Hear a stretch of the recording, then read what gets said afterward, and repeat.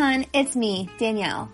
I am a licensed clinical mental health counselor, and I'm here to talk about all the ways multi-level marketing and mental health do not mix.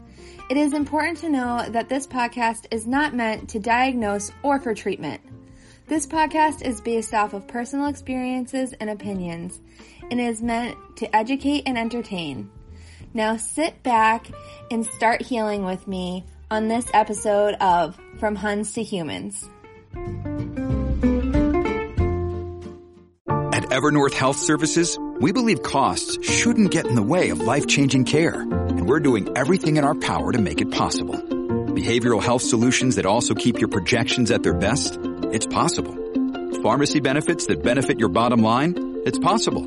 Complex specialty care that cares about your ROI? It's possible. Because we're already doing it. All while saving businesses billions. That's Wonder made possible. Learn more at evernorth.com/wonder. Hi, everyone. Welcome to another episode of From Huns to Humans. I am Danielle. I'm a licensed clinical mental health counselor, and I am so excited today to talk to another therapist about her experience in an MLM and all of the incredible work she's doing now, because she's just amazing. Her name is Megan.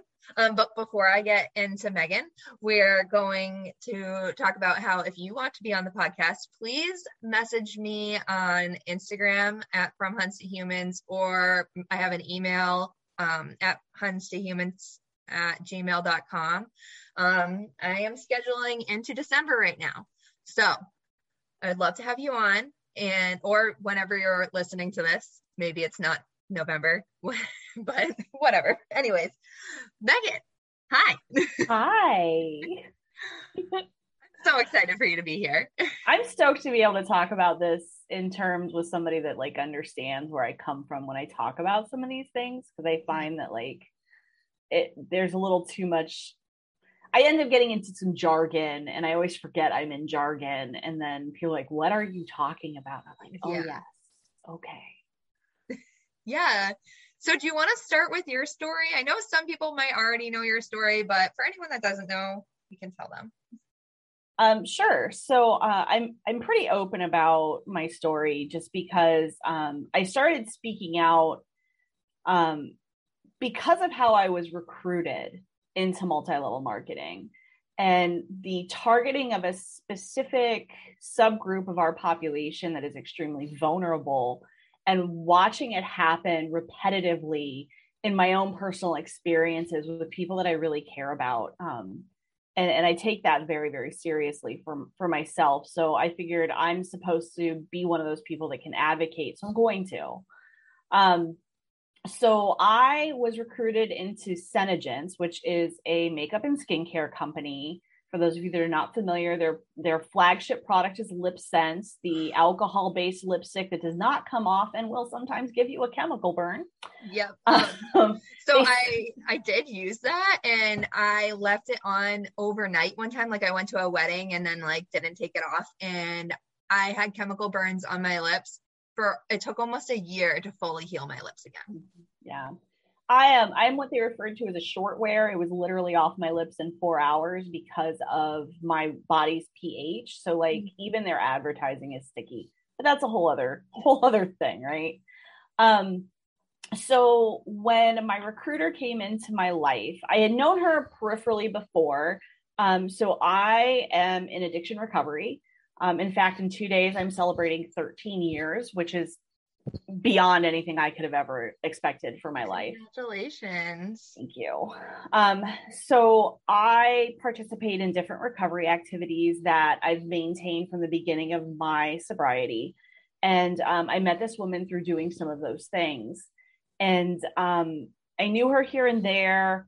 I always had this kind of weird vibe around her, but I get that around a lot of people. So I tend to dismiss it, especially when I'm trying not to be in full on work mode and reading people. I really try to turn it off when I'm not at work. So she just happened to be at my Tuesday night gathering of addicted friends. And I was in a really vulnerable place financially. I had just finished my master's degree. My daughter was under 2 years old. My now husband was not working. Her father was not working at the time so that he could stay home with her because daycare was just beyond expensive for what we were making. And I was working a job where I was already on call 24/7. So it wasn't as if I could take on a different part-time job somewhere because it was going to take me out of the house, A, and I didn't want to be away from my kid any more than I already was. And B, I would have to leave my part-time job to go fix a mess at my full-time job and probably lose it anyway. So we were in a really vulnerable place financially. It's just kind of what happens. And I was sharing about that. And she approached me and was like, hey, I hate to see you struggle. Like, would you like to meet up for coffee sometime? And I'm like, well, that's really cool. Like, I could really use some friends right now and to insulate myself with some new people. That'd be amazing. So then I meet her for coffee and it's the sales pitch. Oh. And it's not the sales pitch to buy my products, because remember, it's not about the products. It's the, hey, I have a way that you can make this extra money. And I just kind of looked at her and I'm like, yeah, I don't think spending more money is the answer to me not having any money. And let me tell you, at the time I've been in behavioral health since 2005. I've been a licensed therapist since 2010. And so at this time, I was working in an all-male facility. All of the clients were men. All of my coworkers were men. The only women that I worked with were at our corporate office. They weren't even on the same location I was on. And oh, wait, it's highly unethical and inappropriate for me to talk about my side hustle and try to sell stuff to clients, right? Yeah. So like I had virtually no way of connecting with people to even sell product. I didn't even wear makeup because I worked in an all-male facility. And I literally went to work looking pretty much like a warmed over trash goblin every single day. Because why would I get gussied up? I'm not there to impress those people. Like, no, I don't need a fixer upper. Thanks for playing. Yeah. So like even the idea of it was really absurd. And so she left it alone. And then she contacted me when they were having a free sign up month. And I'm like, no, like still no, because I still don't have money to buy products to resell. Right. Like that's not a thing that's happening in my life right now. And then something else hit, and it was just, I think it was right after Christmas or right near my daughter's birthday. And stuff was just it was just so overwhelming. And a piece of this too is that I have chronic post-traumatic stress disorder. And when I am escalated in my disease and I'm in a cycle of my disease, I get very impulsive. My trauma brain makes me extremely impulsive, and it makes me read signs and symbols as being given by the universe when that's really not what's happening. Like that's how my disease talks to me. Mm-hmm. Thank goodness it doesn't do that very often. And thank goodness I've done extensive trauma work throughout my life that anytime it pops up, I'm like, yeah, we need to work on this. So I was in that kind of mind frame and I ran into her again. And I was like, this must be, God telling me I should be doing this. Like, it's just so fortuitous that there she is. And so I signed up for this silly company, and immediately, knowing the reason I'm signing up is that I'm in financial difficulties, she gives me a list of things to order, and the order is going to be like $400. Holy. Because when you sign up, if you don't order above a certain amount of personal volume and inventory, you do not become qualified. You do not become qualified, your recruiter does not earn any money off of you. So you have to be qualified. So she was giving me an order that would get me qualified. And it just was like, I was at this place where I'm like, okay, I guess I can try this. And she's like, well, we'll try to get these sold before they arrive. And then that way you're not really out any money. And of course that didn't really happen because that's not how this works. And over time, she did a lot of the stereotypical stuff, a lot of love bombing, a lot of she would check in with me, and me being me, I'm thinking she's checking in with me because she wants to know how I'm doing. Mm-hmm. And the conversation within like 2 sentences would quickly turn into, no, how's your business? I'm using air quotes, business doing. I'm like, oh, because you're looking at the back office and you're seeing that I'm not making you any money. I know that now, right? But then I'm like, well, this person's supposed to be my friend. So why does she only care about this? Right. And then she would send like she would send the voice messages. And I don't know about you, but if somebody sends me a voice message now, I get complete like spikes of adrenaline going, nope, I'm not doing this. Nope, I'm not doing this. That's so funny because I actually recently started using voice messaging again because I just can't type sometimes. No, I get not being able to type, but then it's like, just pick up the phone and call somebody. That's how I feel. But like, so she would do this, and like she would do it in some of the team chats or the contest chats, and like some of the women on the team were deaf. And she would constantly have to be reminded, you have people on this thread that cannot hear you. Stop being ableist. Yeah. And so she went ahead and deleted them from the chat group so she could just keep doing her voice messages. Yeah. She deleted the people? Yep. She cut them out of the group so that they couldn't be a part of that chat. That's so sad. And what's sad is that one of the girls was like super high up in the company. Like one of the women who's hearing impaired is super high up in the company. I'm like, I could have learned a lot from her, but thanks. Yeah. But yeah, so like things went the way they always do. She was all about this. If I didn't make this, then it was a problem. They always had trainings that were an hour away from my house on Tuesday nights at like 8:00. First of all, I have a standing Tuesday night meeting of friends. Second of all, it's an hour away from my house at 8:00 when I have to be at work at 6 a.m. And I have an under 2-year-old who I have to drag with me because my husband was now working at night. I'm like, I'm not doing that. And I would get kind of like snubbed because I wouldn't do that, or I wouldn't I wouldn't cancel an entire day of appointments when I moved into my first private practice. I wouldn't, she would expect me to cancel my entire day of clients to drive to California to go meet with the CEO and founder. Oh my God. No. Yeah. Or, she'd get really upset with me because I wouldn't go out. They called it going wowing, when you would go into a public place like a mall and you would like talk to people about the product after having all your makeup stripes all over your hand. She'd get mad because I'm like, I have to work. She's like, well, don't you have to, this is work. I'm like, yeah, but that's not going to guarantee me income. Seeing these 5 clients is going to guarantee me income. So no, thanks. Wowing. Yeah. Wowing. So exciting. That sounds like something. Well, it's ironic because she also set up this weird booth thing at a Lorna Jane store at one of the high-end malls in like the Ritchie areas of Phoenix. And she ended up jumping ship from Senegence to go to Zaya. Oh. But I'm like, but you had this big partnership with Lorna Jane, who was a direct competitor for Zaya. Yeah. I'm like, that's exciting for you. Can I have all your Lorna Jane workout wear? It's expensive. Can I just have it? Yeah. Yeah. So like I wasn't making a whole lot of money. I couldn't do a lot of the things. It was just one more thing on my plate. I wanted to spend time with my kid. That wasn't really happening. I would have open houses at places and like one person would show up.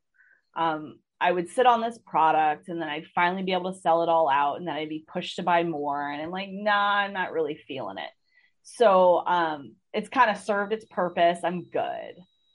And so I was dipping out and I was maintaining with just running with the discount until my membership was up or whatever. And then I was just done. I was just going to be done. And then she left and went to Zaya and I was placed under her upline. Now, there had been a ton of drama between my recruiter and her upline's upline. Like they formed this kind of like mean girl club and would beat up on the woman that had become my upline. and just treat her like complete crap. And I've been very vocal every time I've ever told my story. This woman, my second upline in this company, is an amazing person. She's unbelievably caring. I watch her struggle with some mental health stuff that I know is caused by her participation in this company, but she's not ready to let it go yet. And I maintain that communication with her because I want her to have a safe place to have the conversations. Yeah. When she's ready to leave. In fact, after I started speaking out and I made a couple of YouTube videos, and my recruiter decided that my YouTube was all about her, and the only reason I did it was because of her, and that I was stalking her, and all of the information that I was putting out into the world was about her. Narcissist much, maybe. The second woman reached out to me, and she's like, I had no idea that she was recruiting people out of 12-step communities. I'm like, yep. And the reason why I started speaking out was because as soon as people heard my story, I kept getting inundated with all of these messages from people saying that they had the exact same experience with this woman, and that, she always made them uncomfortable, that she was one of the least genuine people they had ever met, that she preyed on them in meetings. And I noticed that like most of her downline were women that were in recovery. And I'm like, that's terrible. And then somebody sent me a YouTube video of her doing a training for Zaya, where she basically brags about how, she brags about having all of these networks in place already. She's a hairdresser and she has this connection, she has that connection. And because I'm in addiction recovery and I have the grieving mom community, and I really push those two places for this business. Oh my gosh, that is absolutely disgusting. And I work very hard not to diagnose her, and I don't ever want to make my story about her, but she is prime examples of the predatory techniques that we try to teach people to look out for. And I had red flags about her. I had lots of red flags about her, but I dismissed them. That I was being too sensitive, or that, you're just stressed out, or she really does just want what's best for you, and she's just pushing you out of your comfort zone. Her favorite phrase is "do it scared." Ugh. Instead of saying, when our fear response kicks up, that is our smoke alarm telling us the danger is there. So when we're scared, a lot of times we're scared because we have logical reasoning telling us that this is not a good idea. So no, we don't go against that instinct. We need to trust it. Yeah. Right. And I started seeing a lot of the double talk, and I wasn't even really going to speak out a whole lot or do all the things that I'm doing now, for goodness sakes. Until I started seeing the political ties and where the money goes, and the insidiousness of it all. And I was like, this isn't okay. And then I was in a recovery group. I'm in a recovery group on Facebook, which saved my butt completely during quarantine. I'm in this recovery group. It's a hodgepodge of misfit people. We're like the island of misfit toys. It's amazing. And this woman gets in the group, and she's talking about like an experience she had at a 12-step meeting where she had met this person. They would happen to be like chairing the meeting that month at the group that they'd been going to, and they really liked what they had to say, and they asked this person to sponsor them. And the person's response was, I will only sponsor you in this 12-step fellowship if you sign up for Amway under me. What? Yeah. And this person had like 90 days sober. Oh my God. And so somebody with time, I have significant sobriety. I have quality sobriety. Some days my quality of sobriety is a little lower than others, but I have quality sobriety. And it's my job to guide new people on their journey as a person who's been through it and is recovering actively, successfully for over a decade. Like, I can't let that stand. I can't not let people know that this is unacceptable. Because that's my job. My job is to protect people that are vulnerable, not help prey on them. Yeah. So I started doing the talk, started talking a little bit more. I did a couple of, I've done at least a handful of podcasts now, which is so weird to me. It's so weird. Like little old me has this imposter syndrome. Like I don't believe that anybody really cares about what I have to say. We do care. It's just one of those things. And I found myself with a lot of time on my hands to do a lot of research. I'm in private practice. I can sit around. When a client doesn't show up, I sit and I do some digging. And you can't argue with facts and numbers. Can't. People try. It's exciting for them. They try. My favorite comeback when they're like, do your research. And I'm like, well, I did my research. Here's what my research says. Here's my screenshots. Here's my, my complete, and I just lay it out in an educational way, right? Mm-hmm. Like, this is just what it is. And their response is essentially, I don't like your face. Like, okay. Or cool. You're lying. My company didn't tell me any of that. Like, why would they? Yeah. You're going to believe the company that makes money off of you, that they wouldn't lie to you. But you're not going to believe me, even though I have absolutely no skin in the game about whether or not you stay or you leave. Right. I have no skin in that game whatsoever. I think it's so interesting that people think that we do that. Like, I don't understand why people think that we do this for such malicious reasons. Like, not. It's because it's what they're taught. Right. But when you actually think about it, I'm very lucky. I have not gotten anyone to come at me yet, probably because everything I talk about is sad. But no one's come at me yet, and I'm not super active on TikTok yet. I try, but I'm not there. It's not all it's cracked up to be. It might not be your platform, and that's okay. Yeah, I'm really scared of the backlash that people I know where it comes from, but I'm just I don't know if I'm ready to deal with it. Look, I will tell you my one secret. I will tell you my one secret about TikTok. You don't want a bunch of super angry individuals coming at you, but you kind of do, because your engagement goes up with super angry individuals and you get more traction on that app. Yeah. But all social media apps, as it turns out, thank you science for telling us this. So the best way to keep the really super angry, big, mad mega huns away from you on TikTok is don't talk about Primerica and don't talk about Monat. Yeah. Or Herbalife. All of those people, those companies are extra heavy on the cult tactics. Yeah. And they send their people out with these pitchforks and the cult backing. And even though it's in their policies and procedures that you're not supposed to engage with people in negative ways on social media, apparently I've read their policies and procedures, but they haven't. I'm just saying.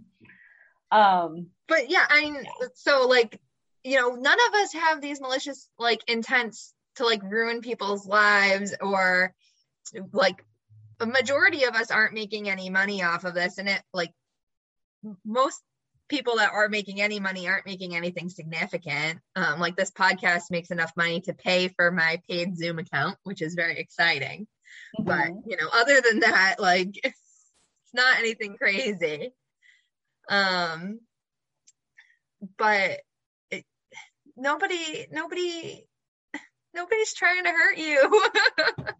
No, they're not. But this is that thing, right? So if I work at, I always use Target because I always end up if I work at Target or I work at some random restaurant, I don't know what. Yeah, that works. If somebody comes at me and they say they don't like the place that I work, I'm like, yeah, that's cool. Yeah. Right. I have never seen somebody ready to throw down about somebody else saying they don't like Target.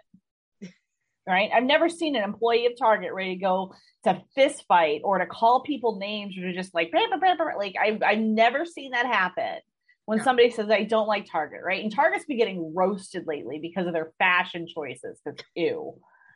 But you don't hear them complain like, yeah, those they are kind of gross, aren't they? Right? Like they agree with you. If I were to say I did not like a specific multi-level marketing product, I would get all these people telling me, well, that's because you're stupid and you don't know anything and because they are indoctrinated to believe that their product is going to save the world. Yep. That it saved my life. No, that product did not save your life.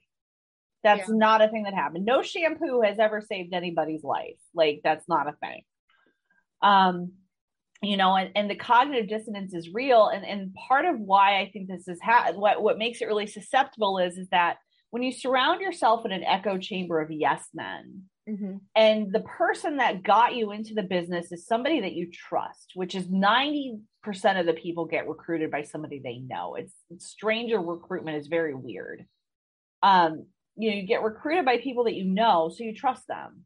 Well, my friend wouldn't steer me wrong, or my aunt wouldn't let me get involved in something that was bad for me. Right. And then you get a little bit of dopamine bump from it. You get a whole lot of love bombing happening, and you start to feel good. You start to feel like I'm successful, or I have mastery, or I'm good at something. I start to feel like I have a community, even though it's not a real community. And all of a sudden, and that always having people tell their why. Why are you involved in this? Well, why is an emotionally loaded question, right? And they want it to be an emotionally driven answer. So if I have an emotionally driven answer for why I'm a part of this company, then I'm always going to respond to attacks on this company from an emotional place. You know what? That's such a good point. That's such a good point. I didn't even think about the why tactic. Oh, it's the worst. It's the worst tactic. Like, when I show up for a job interview anywhere, right? Like, people are like, well, why do you want, I've had this happen at facilities, right? At agencies. Like, well, why do you want to work here? Because I need a paycheck. Yeah. And you guys are in behavioral health, right? And you have hours that might be conducive to my schedule, and you offer paid time off. I need a paycheck. How much is that paycheck going to be? Because I need to know that before I say yes. Yeah. Right? I just wanted to, I don't think I've ever actually explained what cognitive dissonance is on this podcast. And I know I've talked about it before. So anyone that doesn't know what cognitive dissonance is, it's like that when you're talking or doing something and you get that like gut feeling that like this isn't good, but you kind of push it aside. Is that how you would describe it? Mm-hmm. Yeah. So anyone that does network marketing at some point, you've probably felt this, because especially if you're out now. But like when you're doing it and you're like trying to recruit people and you're like, oh, this feels kind of yucky, but you do it anyways because you're being told to. It's also that place where your emotion and logic kind of collide in a way that doesn't make sense for your values. Right. It's ignoring red flags. Absolutely. Right. And what I described earlier, and I talk a lot about it a lot. You can tell I can talk today, right? What I described earlier, this idea of I'm in the same group of people as you, so I can trust you. That's affinity fraud, right? And multi-level marketing is notorious for using affinity fraud. And this is why you see so many people who are of the Mormon faith who get involved. Because if they're Mormon, they must be a good person. And if they're a good person, they wouldn't allow me to be in a scam. If they're in recovery, then they must be a good person, or they would be looking out for me. Even though there are people, even with long-term sobriety, who are not healthy people. They just don't use drugs or alcohol at that point. Not everybody is healthy just because you happen to have something in common with them. Right. And I think the place where this is really glaring is in the mom groups and the affinity fraud. If I'm another mother, I wouldn't steer you wrong. But would you though? I am in zero mom groups anymore. Zero. Yeah. Because even the ones that say that they're anti-MLM, and they are to a point, like they there's stuff that happens and then like they ask for medical advice. I'm like, why are you asking for medical advice in a group on Facebook? Take your kid to the doctor. Yeah. That's my advice. Yeah. And well, even the groups that they're like said that they're not anti-MLM, I remember like being told to go into the groups and just make friendships. Mm-hmm.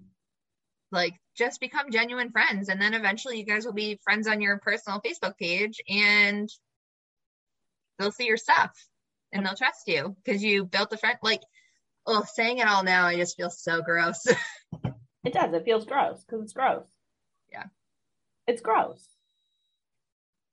It's used car salesman slimy. Yeah. Let's fake a relationship with somebody to turn them into a transaction. They are a dollar sign from the minute you meet them. That's not a genuine friendship. When you go into a group with the end result to be this person becomes a recruit or a customer, it was never a genuine friendship. Yeah.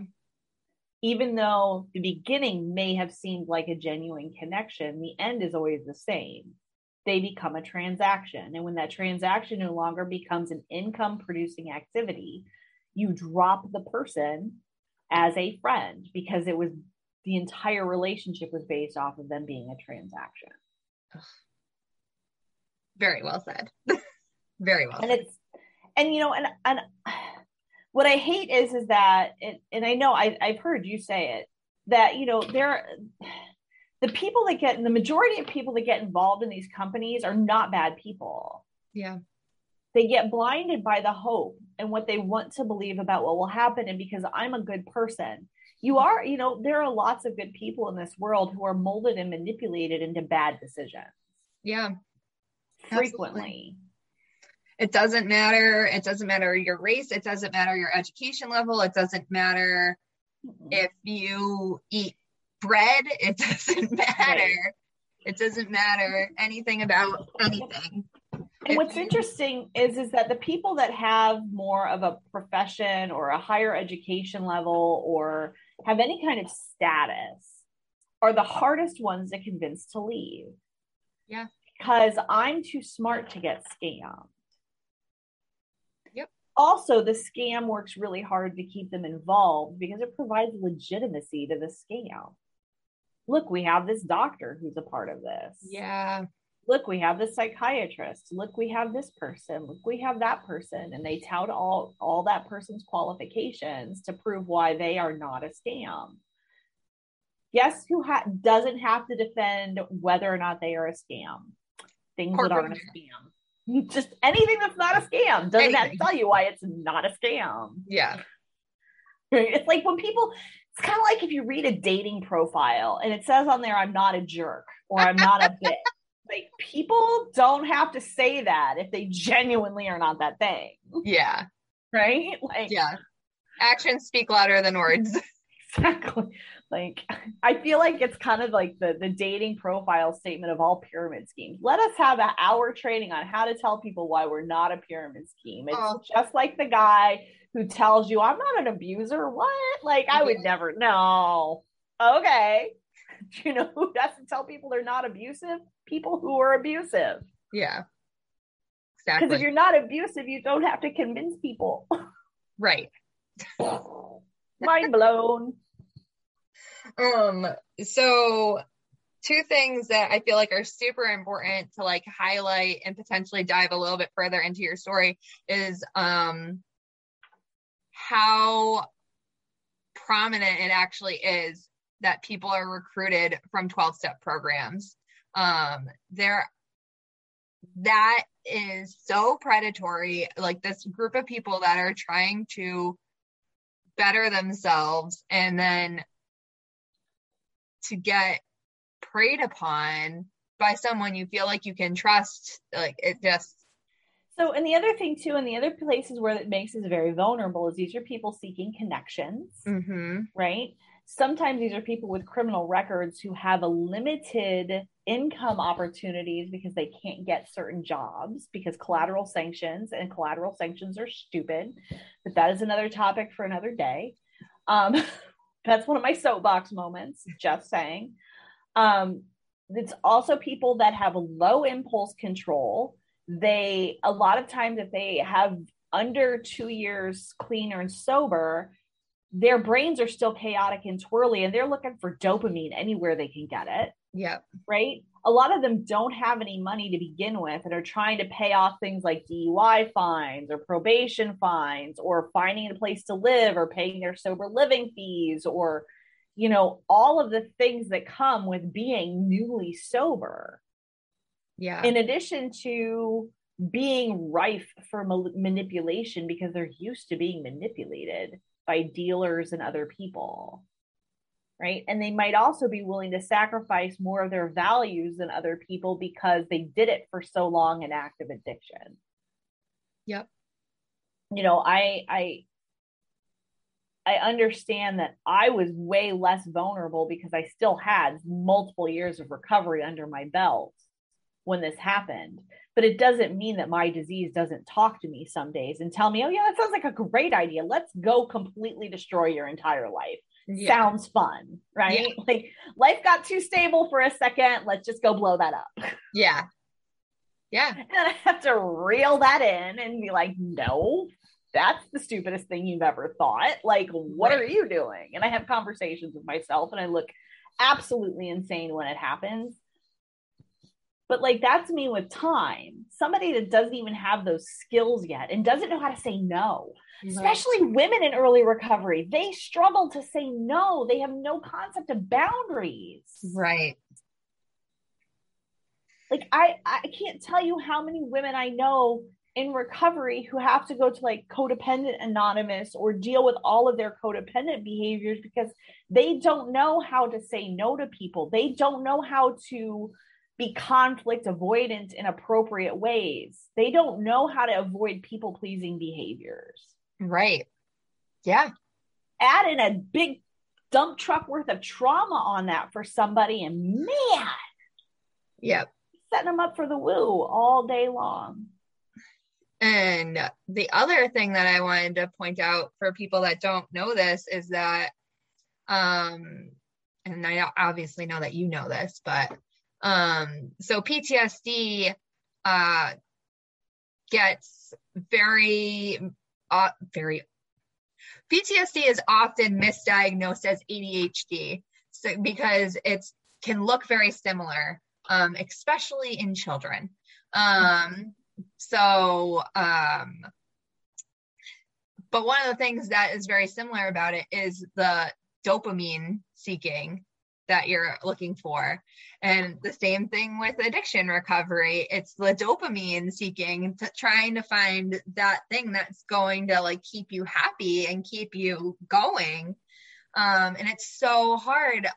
So like kind of trying to draw this link between like a lot of like mental illnesses are, you're looking for those like sparks in your brain that make the happy juice to get you going. And multi-level marketing sees that and fits right into that spot because there are so many instances of positive reinforcement that happen in there. And a lot of people that have these things that I'm talking about are looking for the positive reinforcement because they just feel so lost. One of the things that I'm looking it up right now so that I can actually like read it out, the full definition of it. So one of the tactics that gets used frequently in multi-level marketing is a previously used cognitive behavioral therapy that has quickly been debunked because of how manipulative it is. But it's known as neuro-linguistic programming. And I don't know if you're familiar with NLP. I know I've heard of it, but I'm not like actually familiar with it. So essentially what NLP is it ties together your brain's neurological processes, language and behavior patterns to create ways of developing new communication, new ways of behaving, right? So cognitive behavioral therapy, for those who are not aware, it's where you examine how your thoughts are tied to your behaviors. Your thoughts and feelings are tied to your behaviors. If you can change your thoughts and feelings about a situation, you can change your reaction to it, which changes your behavior, which changes your outcome, right? Right. So NLP is used a lot in sales. There's a guy here in Arizona who has his own little mini cults all around using NLP. If you want to be a part of a neuro-linguistic programming cult, you can attend one of his weekend seminars for $10,000. Ooh. Yeah. If you bring a friend, I think you get a discount. So it's kind of pyramid schemey, but whatever. So neuro-linguistic programming is very dangerous, and it's part of kind of like the Dale Carnegie method. It was kind of born out of that how to win friends and influence people crap that is highly taught in prisons because it's highly manipulative. Just saying. Charles Manson used Dale Carnegie's method. Just so you know, these are the weird things that go through my head. So a lot of these companies use NLP to modify your behavior. They use language shifts to change your behavior. This is where they bring in the business language.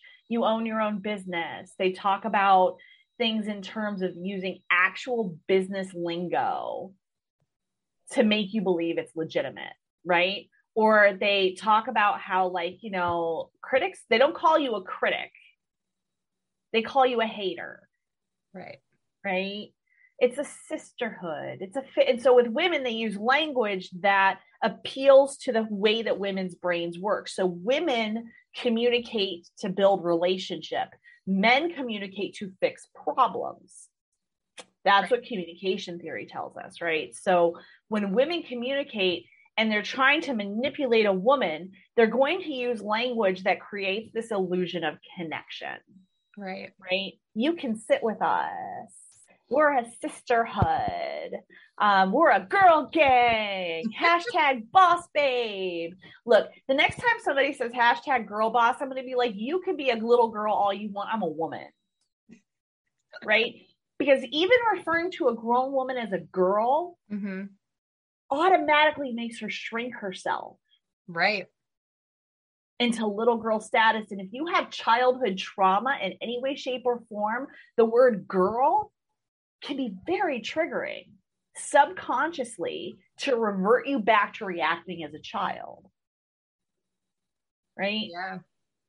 You know, and all of these things that come out, like the love bombing is a complete NLP tactic. Right? Like that idea, like we're going to build us up toxic positivity. It's all neuro-linguistic programming. It's not an obstacle. It's an opportunity. Ugh. It's not, do you have excuses or do you have solutions?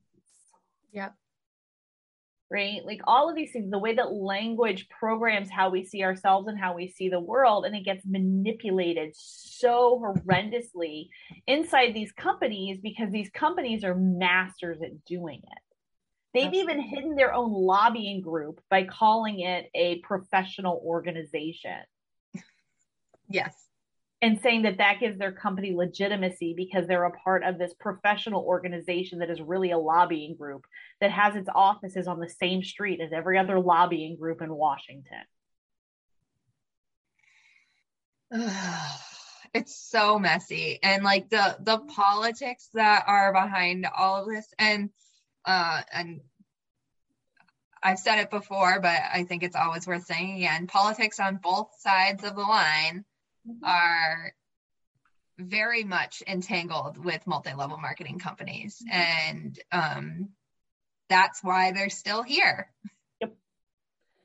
But that just popped for me, like this other situation that I always feel very profound that I need to share about. So I fundraise and I do some work, like tomorrow I'm going and I'm doing the National Day of Loss with suicide survivors. I'm doing some therapeutic group stuff with people that are part of that day here in Phoenix. And I'm very proud of the work I do for suicide prevention. I don't do a ton and I wish I could do more, but hashtag mom life. Yeah. Unfortunately, I got to keep a tiny human alive first. So I was getting ready to do my fundraising that I do for our walk that we do every year. And we had a woman on our team who had just lost her father to suicide. and I apologize for people who that's triggering for, but like suicide is a conversation we need to have. And if we shy away from it just because it makes people uncomfortable, we're doing everybody a disservice. So her father had just recently completed, and she was devastated, and she was on all those things. And like my recruiter was like, we should all walk as a team after I'd put it out in the team for people to donate to the cause under my name to sponsor me in this walk. Oh, we should do that as a team. And then nobody donated. And I felt really badly for the woman who had to watch this team chat unfold and then using her father's death as like a rallying cry for why they should do something as a team, and then nobody did jack. My recruiter also had this thing where her grandmother was dying, and the woman whose father died, she got together with a bunch of the other team members and put together money to Venmo to our recruiter so she wouldn't have to work while her grandmother was dying. I'm like, I'm already paying her paycheck with her commission off of what I'm doing. So like, no. Yeah. This woman whose father died, I think, got the cheapest bouquet of flowers possible from the team. So sad. And I'm like, the selfishness and the short-sightedness that happens and the virtue signaling that happens, it hurts my heart, because here's a woman who genuinely was hurting, and I would reach out for her a couple times a week. How are you? I don't care, but how are you? Yeah. Even if you don't feel like you can respond, just know that I'm here if you ever want to talk about it. Like, it's hard. I've lost a lot of people to suicide. And so like, I can't even imagine losing a parent that way. That's just horrendous. So like, I was all about reaching out for her, and she told me that very few people were reaching out. Very few people wanted to have anything to do with it because it was such a sticky topic. And I'm just like, that's not what community is. Community should have been our upline putting together a fund for that woman to not have to work. Absolutely. While burying her father. But that did not happen. That did not happen. Ugh. And, you know, I hear stories from other people that they didn't have those same kind of experiences. I'm going to tell you, if I hadn't had those experiences, if I would have had just the woman that became my second upline, I probably wouldn't have left. Or if I had left, I definitely wouldn't be speaking out. Yeah. So I'm glad that I had a quote unquote bad experience, because that's the other thing that gets said about me. Well, she just had a bad experience. Yeah. Yeah, I did. You're correct. I had a terrible experience. And not because I didn't make any money. I broke even. I did okay. Right? I did better than most of the people that get involved. You know? Like, I had a bad experience because I got recruited into a cult. Yeah. And you know, I then decided that I didn't want to be a part of a cult anymore. And I started telling about facts, and you don't like the facts, so therefore I'm the problem. That's cool. Yep. But I'm also that person that's like, you know what? Come for me. Go ahead and come for me. I can handle. I've been bullied my entire life. You all cannot say anything to me that could get through at this point. So like, I'll even jump in when smaller creators are getting taken to task. I'll be like, no, come for me. It's okay. I can handle it. Come on. You want to tell me I'm ugly? Come on. You want to tell me I'm fat? Come on. I like my squishy parts. They're my favorite parts. Come on. Right? What you want to tell me? My favorite is you know the Primerica people like to tell me how broke I am. I own my own home. Yeah. I have 3 paid for vehicles. I have a retirement fund. I have life insurance. My daughter goes to private school.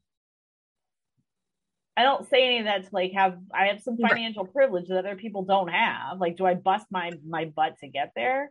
No, not really. My My husband works really hard. He makes really good money, right? Like, it is what it is. He deserves it. Could I make more? Absolutely. I could actually work a full-time schedule at a private practice, and I don't. I work 20 hours a week. Holla. Yeah. And I'm like, and you want to tell me what your qualification for me being broke is? Do you have one? Right. Cool. And like, again, it just points to like, okay, so we bring the facts about what is going on with multi-level marketing, and they bring insults about our appearance and about things that they don't know about us. Like, it's called an ad hominem attack, just for people that don't know, right? It's a debating fallacy that gets used a lot. If you have nothing to support your argument, you attack the person that is arguing with you. Right. Even though I don't really argue, I just get really passionate. I sound really angry, but I'm not really all that angry. And people are like, why are you so angry? I'm like, I'm really not. You wouldn't like me when I'm angry. God. Oh my gosh. You can tell it's been a long day. Yeah. Well, it's been a long week, it's Friday. But yeah. So I know I get a little tangent going at times, but let's talk about the book. I was just gonna say that we should talk about your book. I want to talk about the book. I'm excited about that. I haven't made my way. And I haven't. I bought it so that I could potentially use it with clients and also, look through it and all that stuff. But I love it. I love what I've read so far. I particularly really liked the section where you talk about sunk cost. I don't know if you actually use that word or not in here. I don't use that word because I feel like if I didn't want to get too jargony with things. Yeah. Right? Yeah. But you talk about losses and gains, and you talk about the relationships, and you talk about what are you actually getting from this, and what are you losing? And so for anyone that doesn't know, sunk cost is that. So it's what you put in, but you didn't get anything in return from. So for instance, all of the product that's sitting in your house right now that you never used and you probably will never use, that's a sunk cost.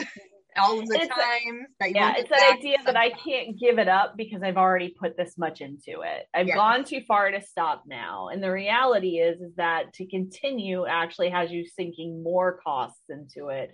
Time, resources, money, sanity, all of that, sleep. That's the first thing they always ask you to sacrifice is sleep. And I'm going to tell you right now, I love to sleep. And like anything that asks me to sleep less is no longer a part of my life. It's just not. I'm like, no, people are like, we all have the same 24 hours. No, we don't. No, I'm sorry, Susie Q. We do not have the same 24 hours because I require at least 8 to 9 of those for sleep. Yeah. Because I also have a sleep disorder that requires me to get more sleep than the average human. So like, I'm going to do that. Yeah. Also, I realized we didn't actually introduce the book. I know. We'll get there. So, okay. So I saw a gap, and this is one of the things that you're taught to do in multi-level marketing, which I thought was like the only really good thing that I came out of it with. You look for the gaps and you fill them. So I read a book. It's called Cutting Ties, Healing After MLM. And what it is it's a self-guided workbook. It is not meant to replace working with an actual therapist. It is available to help people who are on the fence about leaving or at the beginning stages of leaving, and then who have left and have some residual emotional garbage attached to having left. Because some people can leave and leave it alone and they're fine. And they're like, yeah, no, it really didn't impact my life all that much. But the way that it's laid out is the first section is all about people who are looking to leave. And if you're not sure, there are exercises involved to help you make that decision from a more rational place, not from the emotional place. Yeah. So actually divvying out what your true profit and loss is for a month. looking at how much time you're actually spending doing the activities and how much does that equate to when you look at what your true profit is, not your sales profit, but your actual profit after liabilities in your business. And how much are you actually getting paid an hour? And is it worth it to get paid $1 an hour or to, you know, be working an actual 20-hour day on a business, quote unquote, that is not giving you the return for that? Because every time you log into Facebook, every time you message somebody, every time you go to the store to pick up little gifts to throw in your packages, like every time you follow up with somebody, every training, every time, all the drive time, all of that goes into calculating how much time you're actually spending on this thing and is it worth it. And then it asks you to kind of look at how it strained your relationships currently and that kind of thing. And then we move into, you know, okay, so I want to leave. This is where I'm at. You know, what is kind of my journey looks like? Where was I vulnerable? Some of the grooming tactics that are pretty common that people use, identifying and journaling out some vulnerability stuff. I talk a lot about identity and values. Who are you? Did you lose part of who you were? I talk about the grief process because a lot of people don't realize that making any major life change is a massive grief process, yes. Even positive ones. So I walk through the grief process utilizing a model that's called the tasks of mourning. So most people are familiar with the Kubler-Ross. These are the stages of grief: anger, denial, acceptance, blah, blah, blah, blah, blah. But a lot of people don't know how to move themselves through those stages of grief appropriately. And that's where the tasks of mourning comes in. I break down the BITE model and different ways that people may have experienced the cult indoctrination stuff, goal setting.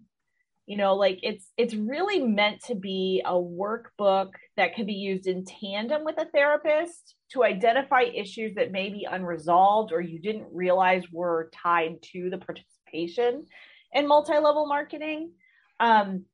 But also identifying the stuff that may have been there before that went unaddressed. Because multi-level marketing fit a need. What is that need? And is that need now unaddressed again? Because the other goal of this is to keep people from hopping from one company to another company and falling prey to, well, we're different, or it's a ground floor opportunity, or we have the best comp plan in the business. And I'm going to digress for a half a second. So like one of the things that I broke down on my TikTok is there are a couple of multi-level marketing companies that popped up during the pandemic. And there's a lot of them did, but there were 3 very definite ones that got a lot of my attention because they were developed by people who were in another multi-level marketing company. And this is typical. This happens. So these people were in another multi-level marketing company. They then left that company to start their own and put their entire executive team and the top of their pyramid in place from their downline from the previous company. And it's black and white in the way that it was laid out, looking at these people's LinkedIn, looking at the history of their company, going back into their own personal past websites. Like I did deep dives on these brand new companies to see what exactly was happening. And 2 of them are already in lawsuits for violating the contracts by taking their downline with them when they left their previous companies.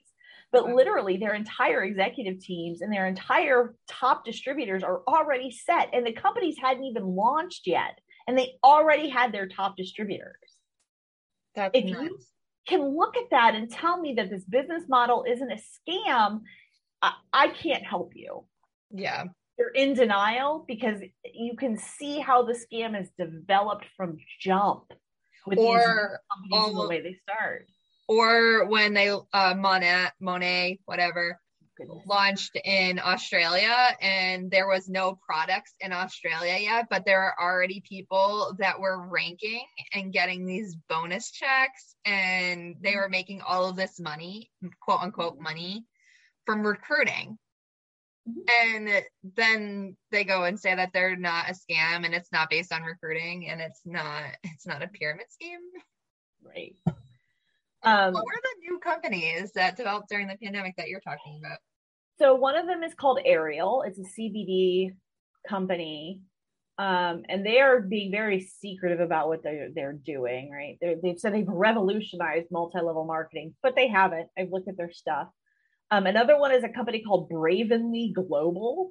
Like, okay, so here's the other red flag for people to make sure they look at. If the company has a really ridiculous name that you look at it and there's extra letters and you're not quite sure how to pronounce it, it's probably an MLM. Yeah, probably.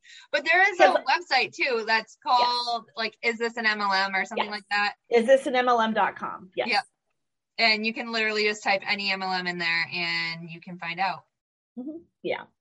But literally, like, it's probably a good indicator if you look at a name and you have no idea how to pronounce that company name, it's probably a multi-level marketing company. Or if you mispronounce the name of a company and somebody corrects you 12 times, it's probably a multi-level marketing company. Right? Because it's just the way that goes. Yeah. And then the two sections of the book that I'm most proud of are that very first section for people that might be on the fence, because it also outlines the change process and how it's been developed in the trans-theoretical model that people make changes. So the stages of change, mm-hmm. and what it kind of takes to move us through those stages of change and what we do in each of those places, because I think it helps people better understand their own process, knowing that. And then I really like the last section that I put in, because I call it cleaning up the mess, like the aftermath, cleaning up the mess. And it talks about ways to get past some of the obstacles that you created for yourself while participating in multi-level marketing, right? So like, what are my relationships? Who did I damage? How can I make it up to them? You know, how can I explore getting my financial stuff back on track? How can I find purpose? You know, how can I deal with the emotional things that came up and undoing all the negative self-talk that I have developed throughout the course of all of this. And it's not an exhaustive book. It's just a start. It's a place where I thought that people could go to start understanding these issues so that they might be better equipped to tell a mental health professional about what's been going on with them, especially if you don't have a mental health professional in your area who is familiar with high pressure groups like cults, MLMs, corporate environments that are just horrendous, those kind of things. You know, I worked with law enforcement. I worked in law enforcement settings for 5 years. That's a high pressure work environment for people. Not the way that other places might be, but there's a lot of conformity in paramilitary organizations. A lot of don't ask questions, just do what we say. A lot of trauma, a lot of stress, a lot of not being able to handle that stress. So working with somebody who might not have that background, it's important for you to go in understanding what the core things are that you need to work on. But it's also good for those of you that are like, you know, I think I have enough resiliency in me that if I just can identify these things and understand what I need to heal, that I can start healing a lot of this damage and normalizing it, right? Because the stuff that I put in there, it's not unique to my experience. It's unique to the experiences of all the people that I've heard talking about their experiences. It's about looking at the research done by John Taylor. It's looking at, you know, Ponzinomics by Robert Fitzpatrick. It's looking at all the things, all the collective storytelling that has been happening around this industry and understanding that you're not alone and what happened to you has a name. Yeah. And knowing that it's okay to call it a trauma. Just because you experience trauma doesn't mean you have a trauma disorder. Right. But it's traumatic and our body stores that trauma. Right. In weird ways sometimes. Yeah. And you're taught to think poorly about yourself if you didn't succeed, quote unquote, even though 99.9% of the people in these companies don't make any money and like 90% leave in a year. If that's the majority of people, then the system wasn't designed for you to be successful.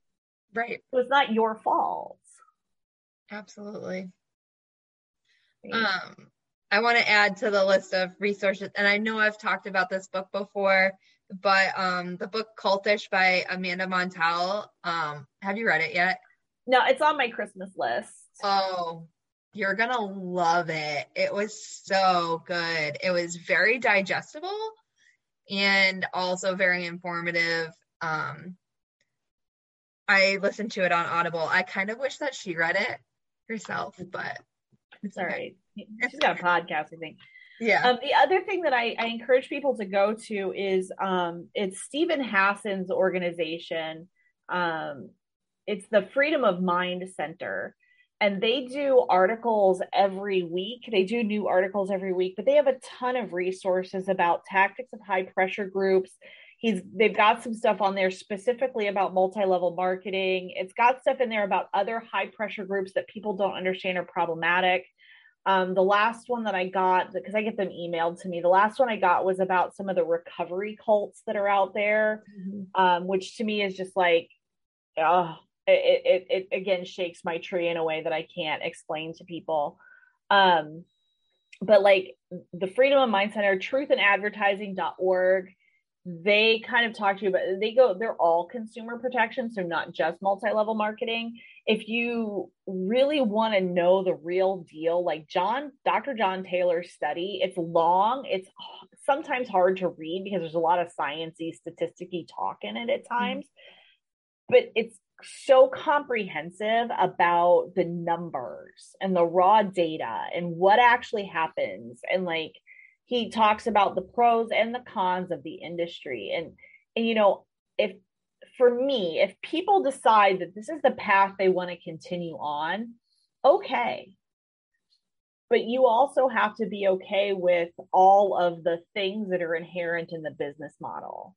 Right. So you can't tell me it's okay for me to buy the products and recruit people into my team because I need the money, but tell me that you value other humans. Because if you value other humans, you're not going to want to steal from a downline. Because that's what you're doing. You're stealing from a downline. Real salespeople, when you're in a real sales job that's commission based, if I sell the product, I get all of the commission. My boss does not get a portion of my commission just because he may have hired me. Right. That is what's happening in MLM, and people get caught up in the product. It's not about the product. It's about the fact that somebody else is making money off of the work that I'm doing when that money should be coming to me. Because I invested the time, I invested the resources, and I am getting the minimal amount of return off of that. And the only reason this person who's never met me, who's 5 lines up from me, is because they recruited somebody who recruited somebody who recruited somebody. Yeah. It's the products are a red herring. And I feel like we constantly have to re-educate about the fact that it's not about the products. But because we don't think like sociopathic, greedy people, we forget that. And we want to make it about the product. It's not about the product. If the product was that amazing, they would have a legitimate sales force or have it on shelves, or I don't know, you wouldn't have to pay to advertise it for them. Right. Absolutely. I don't know of any advertiser who tells the person who wants to advertise with them, like, I don't know of any television company that says, yes, Ford, I'm going to pay you $50,000 to buy this commercial spot during the Super Bowl. That does not happen because that's not how this works. Nope, that's not how it works. It's not how it works. and once you see the man behind the curtain, you can't unsee the man behind the curtain. So go ahead and pull the curtain back. Like, just look at it. And if you're okay with it, if your value system is like, yeah, I don't care, I'm going to get mine, I don't care about other people, cool. You do you, just don't talk to me. Yeah. Because I care about other humans and I'm going to tell you about yourself, and I don't like doing that. So like, you do you. But at the end of the day, we're supposed to be in this together as human beings, having a human experience. You know, we should stop. And I'm also a big advocate for the fact that the 1% of people who do make money in these companies, they are victims too. They might not look like it with their 6-figure paycheck that they made off of the backs of the people below them. But you have to understand that the CEOs are making even more money off of those people and ride them like show ponies. Yep.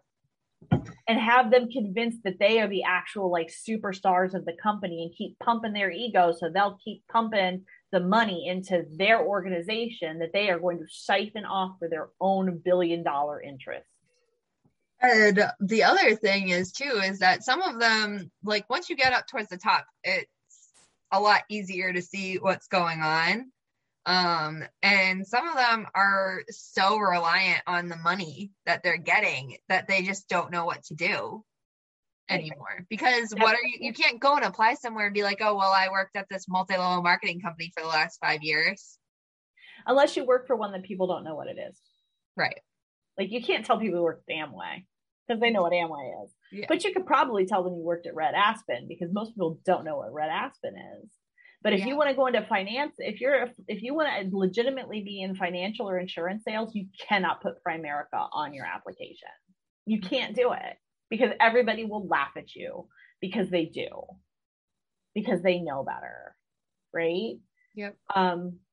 You know, it's sad. Like I